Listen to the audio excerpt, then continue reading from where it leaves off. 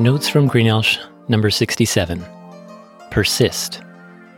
Our first quarter at school is over, and we're into the next one. How is your fall season going? Something we are introducing this quarter is a stronger emphasis on habits of mind. Do you know about those? The habits of mind are 16 skills that Art Costa and Ben Akalik studied over several years with thousands of people, which are essential skills that help people move forward in their lives. I've been putting together a curriculum for all our teachers and students to be able to better understand the skills and put them into practice. It's been a challenging but rewarding endeavor. I'm about a fourth of the way through preparing what we will need each week for this year. Anyway, I mention it because maybe you'll find some of these skills beneficial also. This week we'll be looking at persisting. To persist, you must adopt a growth mindset, where you believe that you and your life, like clay, can be cultivated and improved through your efforts. This is in contrast to a fixed mindset, which believes you are the way you are, as if carved in stone, and nothing can change or improve that. At times, we all face difficulties. Maybe it's academically, physically, mentally, emotionally, socially, or circumstantially. Are you facing anything challenging right now? Or have you run into obstacles or experienced discouraging setbacks? Hang in there. Obstacles can be worked around. Learn from the negatives and embrace the positives. Develop discipline.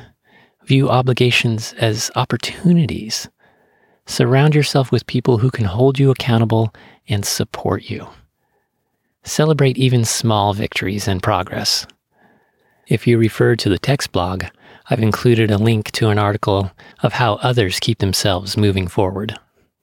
Also, realize that by far the greatest help in developing persistence is not actually striving harder. It comes from trusting and obeying God. When everything seems against you, He is always for you, ready and willing to use His abounding love and almighty power to bring about the best in you and for you in ways that are not readily seen or understood at first. Walking each day by faith is much more effective than enduring through sheer willpower. If the only purpose in persisting to achieve all our various goals is some type of self-fulfillment, then we have sadly missed our true purpose and ultimate goal. Our goal is not self-fulfillment, but rather it is self-abandonment. Only when you surrender to God do you experience real, abundant life as He changes you to become like Jesus and works through you to help others.